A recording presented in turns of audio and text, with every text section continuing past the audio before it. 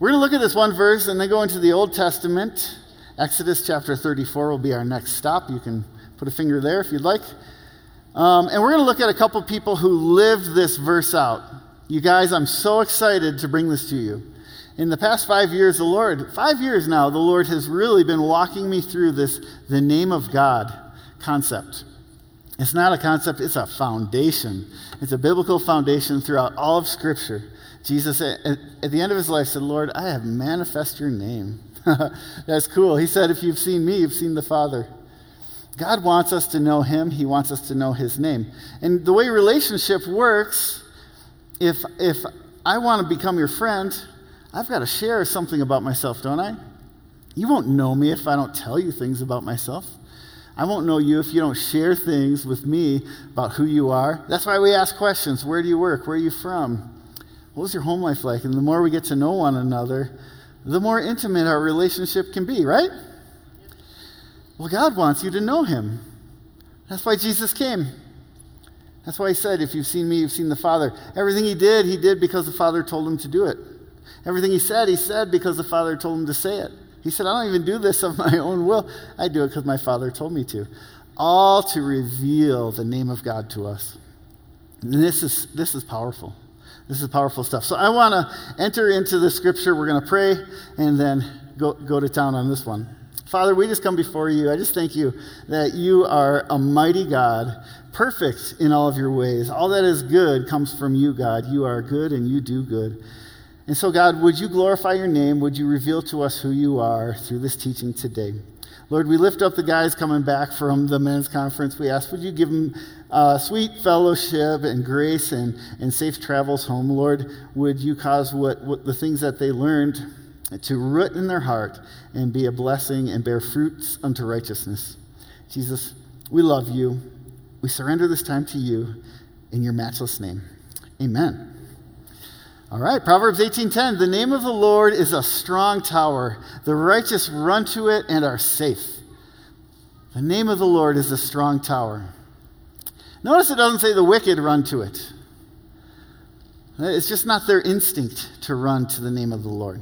But it says the righteous run to the name of the Lord and they are safe. This is a biblical theme that God wants us to fully understand. And that's why we start teaching things in Sunday school about the name of the Lord, who God is. We tell our kids God loves you, God has a plan for your life.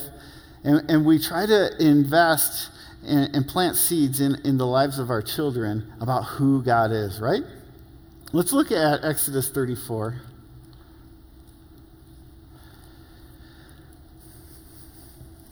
As I said earlier, if we're going to know somebody, they've got to reveal themselves to us.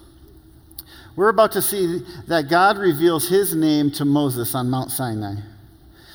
And God has to be the one to reveal his name. He doesn't send an angel to reveal his name. It has to be God to reveal his own name because only God knows himself. In our imaginings, we can't create a God that's accurate. There's only two real faiths on the planet that worship the God of the Bible, that know the God who revealed his name through Scripture, Judaism and Christianity. Every other religion says this is who God is, and they make his name, and they make his character. The problem is they're flawed. They're human beings. And we tend to associate our fallen stuff with a God who's above all things, and that never works out. So we are dependent on God to reveal his name. That's why God gave it to us in the Bible. That's why Jesus is known as the Word made flesh.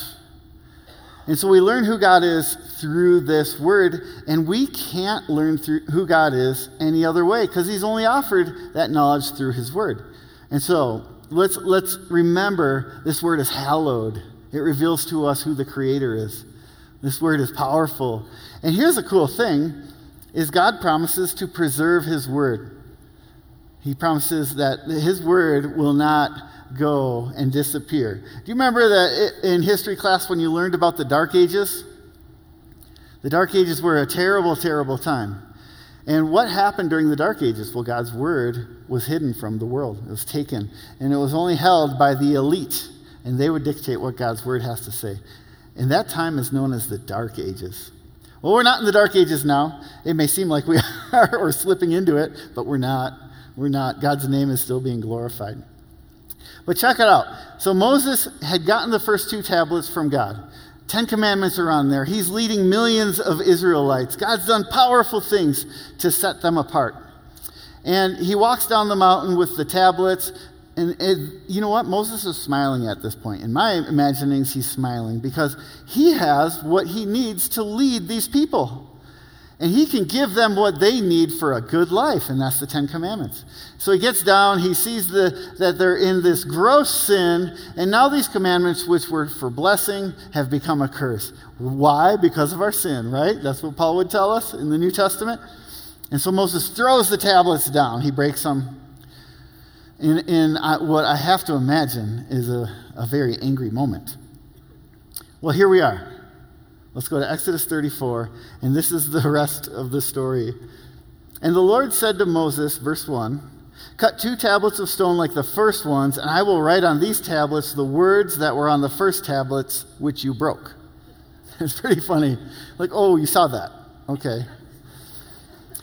What's cool about this that I notice, and I think it applies to us today, is you guys, sometimes we've lost even the desire to live righteously. You can be a Christian and lose really the desire to walk a righteous life.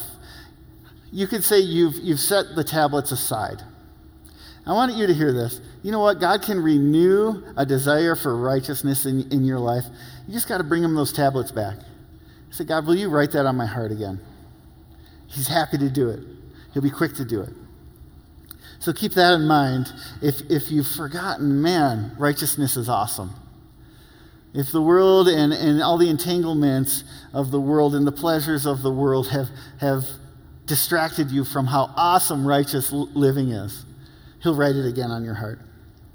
He says, "So be ready in the morning and come up in the morning to Mount Sinai and present yourself to me there on top of the mountain. And no man shall come up with you, and let no man be seen throughout all of the mountain. Let neither flock nor herds feed before that mountain." So he cut 2 tablets of stone like the first ones. Then Moses rose early in the morning and went up Mount Sinai as the Lord had commanded him. And he took in his hands the 2 tablets of stone. Whew, what a walk he's got. Man, Moses had a lot going on, didn't he? So he obeys. All right, I'm going to meet him. What's curious about this is he's like, Moses, this is between you and I. You're coming up alone. I don't even want herds looking at this.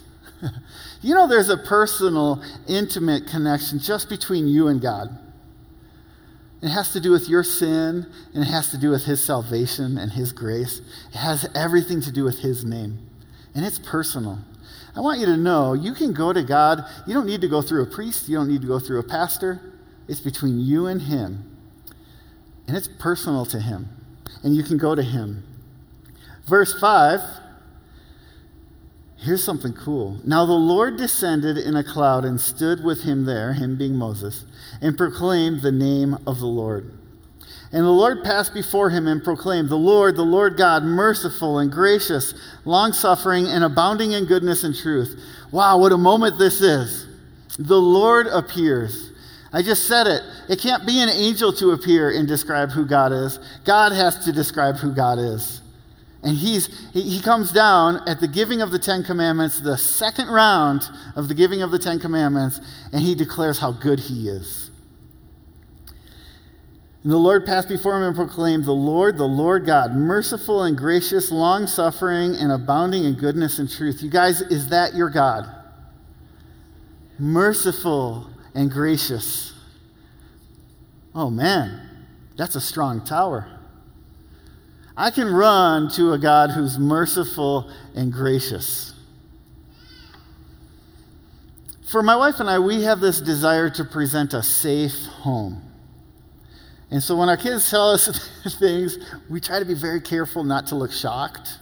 And we just try to be understanding and listen, right? We want to be safe. And that's what God is presenting himself. I'm a safe God. You can come to me. I'm merciful. I'm gracious. Long-suffering. And I abound in goodness and truth. Wow. That is awesome. Man, lately the TV has been the exact opposite. The TV is not a strong tower. Government's not a strong tower. Policy's not a strong tower. There's no mercy out there, guys, is there? Man, very little grace out there in the world. But we have a strong tower. That's our strong tower. And we can go to him. Who are we? We're the righteous. We've been cleansed by Christ, declared righteous through faith, just like Abraham. Okay, verse 7. Keeping mercy for thousands, forgiving iniquity and transgression and sin, by no means clearing the guilty. He doesn't clear the guilty. It wouldn't be honoring for a judge to just say, well, I'm going to forget about the theft. Just go on with your life, right? You can't do that. Justice is a thing of God. God is a just God, right? But he cleanses the guilty. It's way better, you guys, to be cleansed than to be cleared. It's way better to be cleansed than to be cleared. And God, he keeps mercy for us. Do you see those words? Keeping mercy. He's reserved it. It can't be touched. The devil can't sneak in and steal your mercy. He keeps it. God keeps it. He has mercy kept for me every day. He has mercy kept for you. And he's keeping it for, it's an active God keeping you and I, the stash of mercy that no one can touch. That's our God.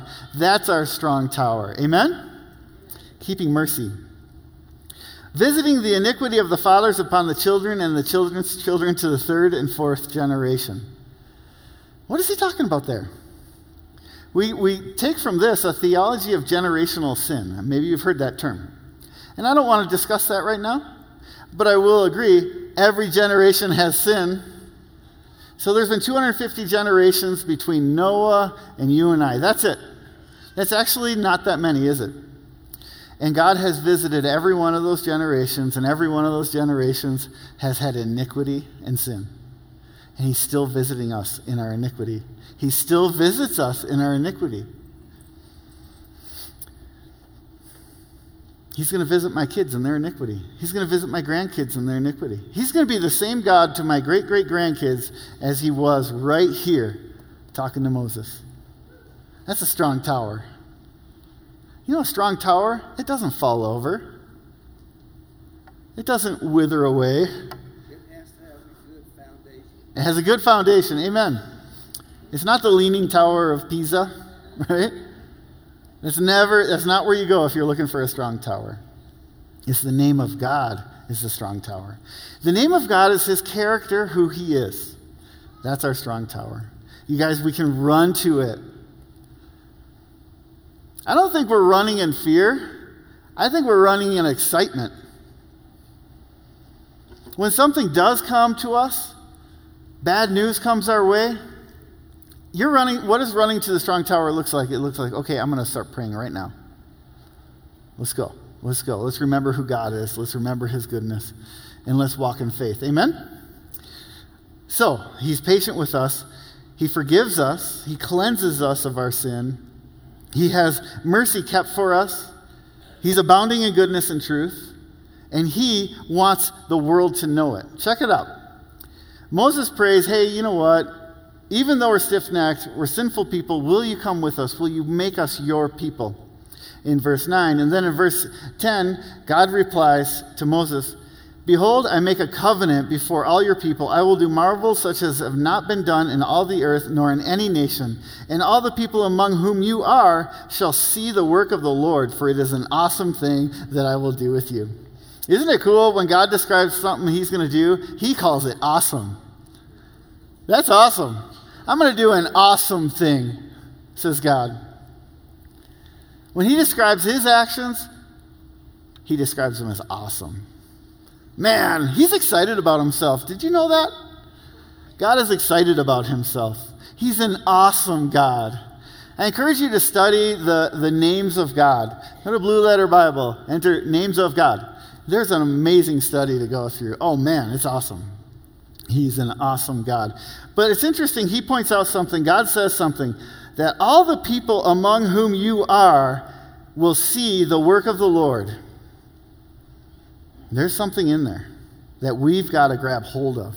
This is something that changed the way I do all that I do as a pastor. It really formed me as a pastor. Whether I'm doing crisis counseling, whether I'm celebrating a wedding, I couldn't think of the word, a wedding, a marriage, whether I'm doing a memorial service, this changed something because I realized when I was reading this that it's not about me. And it's not about you. And here, it's not about Israel. It's about everyone who's watching. God wants to do something awesome for his name's sake through your life because people are watching you. So I have a question for you. Do people know that you're a child of God? I want to hear an audible response. Do people know that you're a child of God? Yes, they do. Well, I'll tell you what, they're watching you. And that is exactly what God wants. You got to be vocal and let people know that you're a child of God. When my son went into junior high, I was like, Aaron, you got to make sure they know you're a child of God. The best thing they could do, the highest compliment they could offer you is to not invite you to the party. And he did it. That's another story. But it's a good one because God is awesome. He wants people watching your life. He wants them seeing you. He wants your coworkers, when you stub your toe, to go, oh, they didn't swear. I thought for sure they were going to swear. I've worked with people who do that. I don't hear, thankfully. But I've had jobs where they're watching me, and I know they're watching. And that's when things get exciting. Okay, things are about to get real exciting. Here's the hook, you guys. Verse 14 of Exodus 34. This is what changed everything. For you shall worship no other God, for the Lord, whose name is jealous, is a jealous God. This is why we're still here. This is why we don't get saved and all of a sudden we're raptured and we're out. Because God has something great in store for our lives. He has something important that we've got to see when we enter a challenge, when we enter suffering, when we get that bad diagnosis, when we lose someone we love, when human trafficking is on the front page, when teenage suicide is at our door. We've got to see this. God is jealous for his name. God is jealous for his name. He's jealous, not in the sense that you and I could be jealous for one another's talents. I wish I had their marriage. I wish I had their computer skills. I wish I had that 5.7 liter Land Cruiser. Put it on the list. Okay, he's not jealous in that sense. He's jealous for you to know him. He's jealous for his glory to be known. He's jealous. The thing that makes him jealous is that he's awesome, that he's amazing. He's jealous for you to make good choices and walk a righteous path because he can pour blessing on your life and he can show his strength and his might through your life.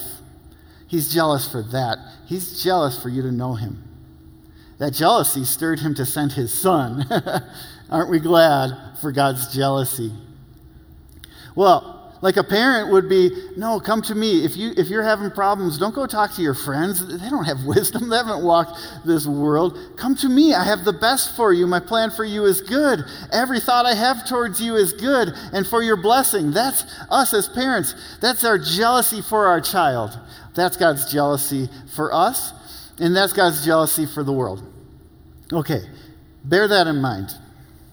I've been at Rocky Mountain Calvary 14 years and been on staff for 6 of those 14 years. And I know so many of you, and so many of you are good friends, and I'm so thankful.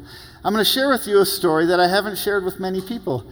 And don't take it personal that I've never shared it with you, please. Don't take offense to that. But I'll share it now. In 2003, I was married to a woman other than my wife, Beth, who many of you know. And her name was Christy. She started to get sick in the late 1900s. And she encountered problem after problem after problem. And we walked a very dark, very cold path for a few years. And in 2003, she took her life. She died by suicide. We were living in Minnesota at the time. And she did it in a way that wasn't great, you guys. I'll just leave it at that. And it left me wrecked. It left me absolutely wrecked. 7 years later, God came to me and he's like, Dan, you got to forgive her. And I was like, Dad, I get it. I forget. She was sick. I get it. And he brought all these memories to my mind, proving to me that I have not forgiven her. It took me 7 years to forgive that abandonment. Today is, obviously many years later, and it still wrecks me. I still have days, man. Man, do I have days. It still wrecks me. But I'm standing in front of you now, and I'm telling you the truth when I say this. I think I'm the most blessed person on the planet. I truly believe it. My Instagram name is Most Blessed Bro. I don't even know how that was. It's like, wow, did you save that for me, Lord? My kids are tired of me saying it, but I always call myself the Lord's favorite. And I know it's not biblical. It's not. I get that. But I feel so blessed. Oh, how can that be? How can you go through a tragedy and then years later have the joy of the Lord, the peace of God, and the love of God just blessing you? Huh? I'm going to tell you what, that's not offered outside of this building. The world doesn't have that. They don't have that to offer. That's in the strong tower. That's in the name of God. Recently, we had a death by suicide. 19-year-old girl. When she was just 3, she insisted on being called Princess. Beautiful. She looked like my first wife. Blonde hair, beautiful, talented. And she died by the same MO as my wife. And this one really hit me. This one really got to me. Pastor Eric would be texting me, hey, how you doing? The pastors are praying for me. My wife is supporting me. But boy, did this one get me. Man, I don't know. But I do have a strong tower. So I went to my strong tower, and I'm here today because I have a strong tower. I'm not walking away. I'm not giving up. You have a strong tower. Suicide has touched us all. You have a strong tower, a righteous God who's greater than the voice of the enemy. Go to 1 Samuel 17.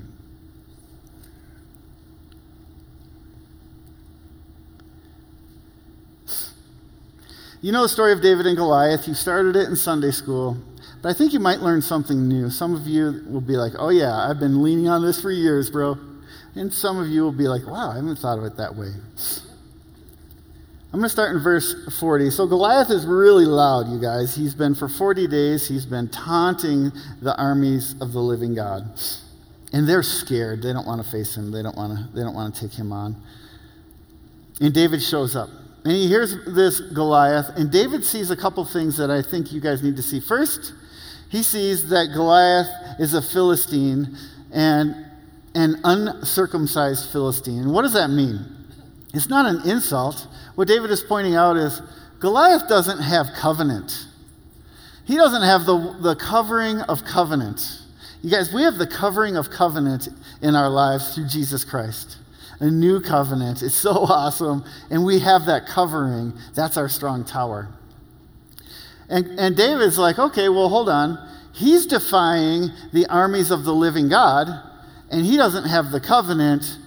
David looked at Goliath and said, I can't lose. I can't lose. It's not possible for me to lose. Why? Because God is jealous for his name. You know, we're all encountering Goliaths, and I want you to consider your Goliath through the eyes of a jealous God. I want you to consider the battle, the war. I had my Goliath. My Goliath still speaks up every once in a while, but I got my strong tower. I've got the name of the Lord, and I get to stand here today to tell you our God, the name of the Lord is a strong tower. Some Goliaths seem to follow us, but one day all Goliaths do fall. You can be sure of that, because God wants to glorify his name. So in verse 40, then he took his staff in his hand, and he chose for himself 5 smooth stones from the brook and put them in the shepherd's bag in a pouch which he had. And his sling was in his hand, and he drew near the Philistine. So the Philistine came and began drawing near to David, and the man who bore the shield went before him. And when the Philistine looked about and saw David, he disdained him, for he was only a youth, ruddy and good-looking. Okay, why would you disdain the way he looks? I think David, when this was recorded, said, hey, throw good looking in there. Okay, maybe not. Okay, so all eyes are now on 2 people, right? David and Goliath. The armies are all looking right there. It's about to go down. David and Goliath. This epic battle you've been hearing about since your first Sunday school visit. Amen? All eyes are on him. Let's point this out. You guys, God wants eyes on you. He wants people watching you. He wants people looking at you so that he can give you a victory that causes them to say, they have the one true God. Otherwise, just take us home, Lord. But we're here for his name, and he's jealous for his name. Position yourself in a place where God, who's jealous for his name, can declare his name and do something awesome in your life, so that the world would say and know you've got the one true God.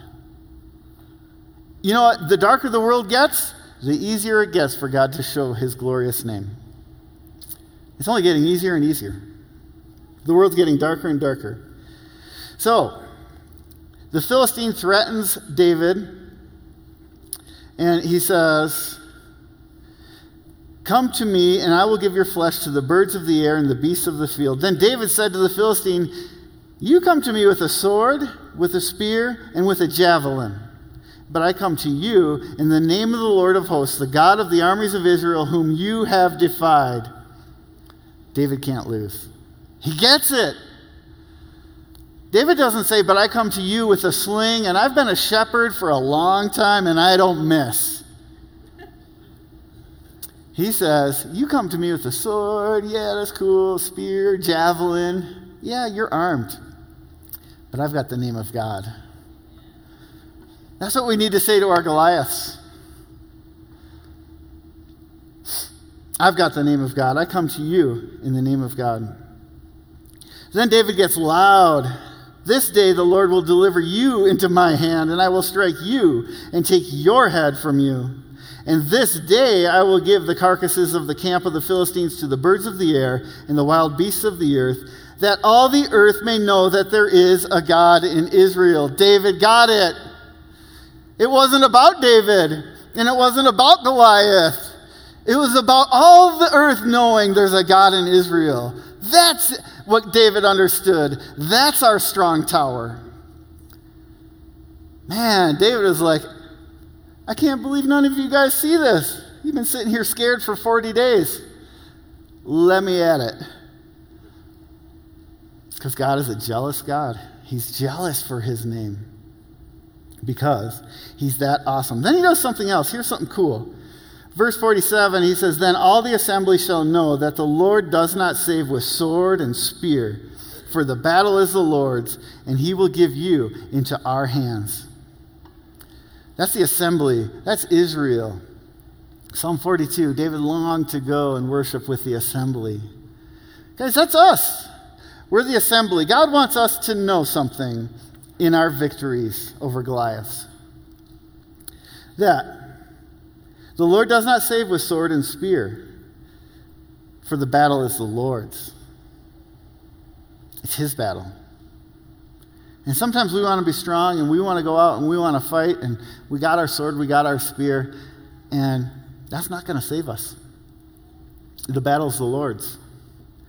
And the world is doing some really cool things. They're doing good things. They're trying to accomplish good things.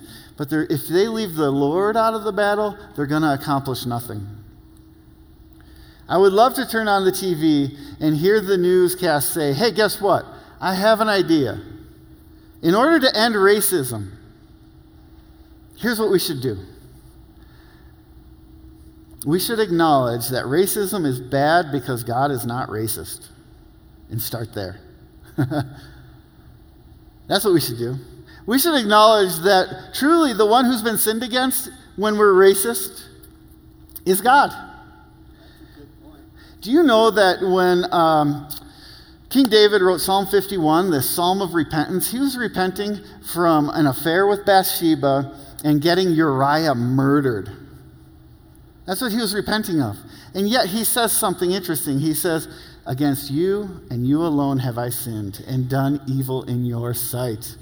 You guys, the battle's the Lord's. Fighting against racism, that's a righteous battle and a noble one, but it's not going to be with swords. It's not going to be with spears.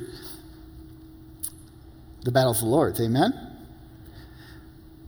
Well, don't you wish they would come to the church and look for the answer? I sure hope they will. To battle human trafficking, policies are awesome. Laws are awesome. But they don't change the heart, do they? That battle's the Lord's. And so, guys, the assembly, we need to know the answer to all of these things isn't through debate and it isn't through policy. It's through changing hearts because the battle is the Lord's. It's through recognizing, a sin is wrong because God doesn't sin. And starting there. And if we can do that, we can change the world. America is still great. It's still an awesome country. And there will always be battles everywhere. We're still falling. But all that we see happening right now, all of the chaos, the fighting, the arguing, the hatred, the buildings burning, all of those things that we see happening right now, don't let that suggest to you in any way, shape, or form that God is not still in control. The 40 days of Goliath yelling and yelling and yelling, all that was to set the stage for God to do something awesome. And God's not done doing awesome things, is he? The battle's the Lord's. He's going to do something awesome. He wants to do something awesome through your life. He wants to do something awesome through your Goliath that you have to face, and we all have them. He wants to do something awesome from my wife's suicide. He wants to do something awesome in the family of Princess. All of them are coming to church all the time, 17 of them. They are not going to go the other way. Isn't that awesome? The battle's the Lord's, guys. The battle's the Lord. He's not out of the battle. He's setting the stage for the battle. And he's setting a stage for his son to return and bring glory to his name like never before known. Goliath may be loud, but he's going down. The battle's the Lord's. You guys, I think we all have Goliaths.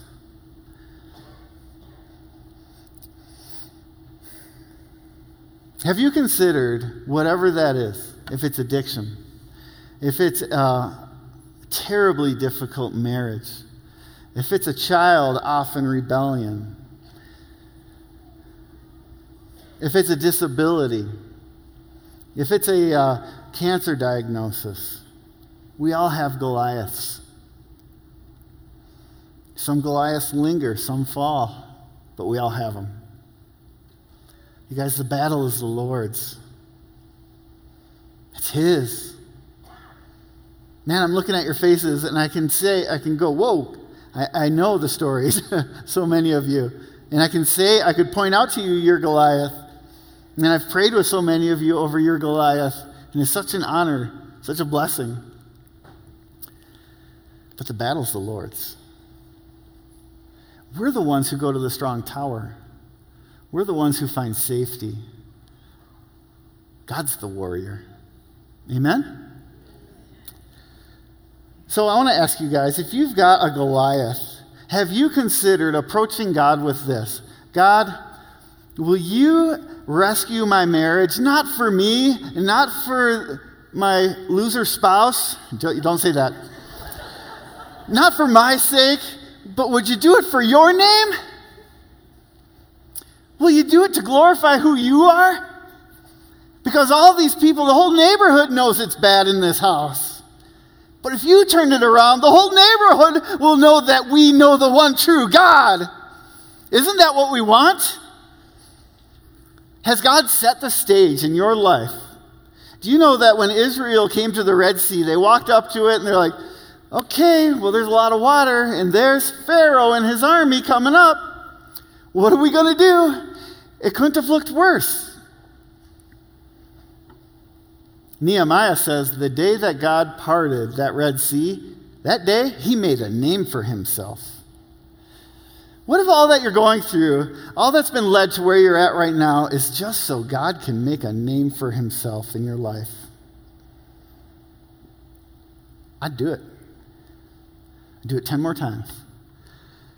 When a funeral does come up, I haven't done a lot. I'm not that experienced. I haven't done a lot of memorial services. But I'll tell you what, half of the ones I've done are suicides. Death by suicide. And you know what? Actually, later this month, we already have scheduled the next memorial service, another death by suicide. It's already on the calendar. And so when these opportunities come up, I raise my hand. I'm going to take that one. I'm going to take it. Because I know that God can glorify his name through this. And I know, actually, the world can't. Princess family, if they go to the world, I know they're not going to get one drop of help. But if I meet with them and I tell them what I've been through, and then I can talk to them about God's name, and I can talk to him about how he's jealous for his name, how he wants to glorify his name through this worst tragedy you could ever imagine, I can tell them from a heart that knows it's true, because I've personally experienced it. And I can tell them, you know what, you guys, God doesn't want you fighting. He wants you resting. He's got a strong tower. Let me introduce you to that tower. I got the keys. I frequent it. And he has rest for you. He has peace for you. Let him fight the battle. Let him go get Goliath. Amen? So I want to give you guys an opportunity as we close. Would you do something? If you had a Goliath, I would love to pray for you. And so I'm going to ask you guys, as I've been talking, if a Goliath has come to your mind, would you do me a favor? Will you stand up? Will you stand up? Declare to the world that you're in the war. Goliath has been really loud. And we're going to pray that God would glorify his name, the name he's jealous for, in battling your Goliath. Amen? I want to say thank you to every one of you who had the courage to stand up. Just love that about you guys, and Rocky Mountain Calvary. I'm so glad. For those of you I know personally, and I already know your battle and your struggle, man, would I love to come and talk to you. Just come and talk to me, please. Let's pray. Father, we just come before you, and Lord, we want to remember that you are an absolutely amazing God who does awesome, awesome things. Lord, that you're so great and so mighty. We just come before you. We can't even fathom it. Lord, thank you for revealing to us who you are, because had you not, we would not know. God, would you show yourself great and mighty in the lives of everyone who's standing right now? Would you silence their Goliath? Lord, we entrust the battle to you. We come and ask, Lord, would you lead us to that strong tower where everyone who's standing right now can find rest and find peace. And Lord, we surrender to you the war that they're in, the battle that they're in, the trial that they're facing, and ask, God, would you glorify your name through it? Would you use it so that people in their lives would look at them and say, they know the one true God. There is a God in their lives, and that God is you. And that somehow through that, you would win hearts to who you are, a jealous God, mighty and powerful.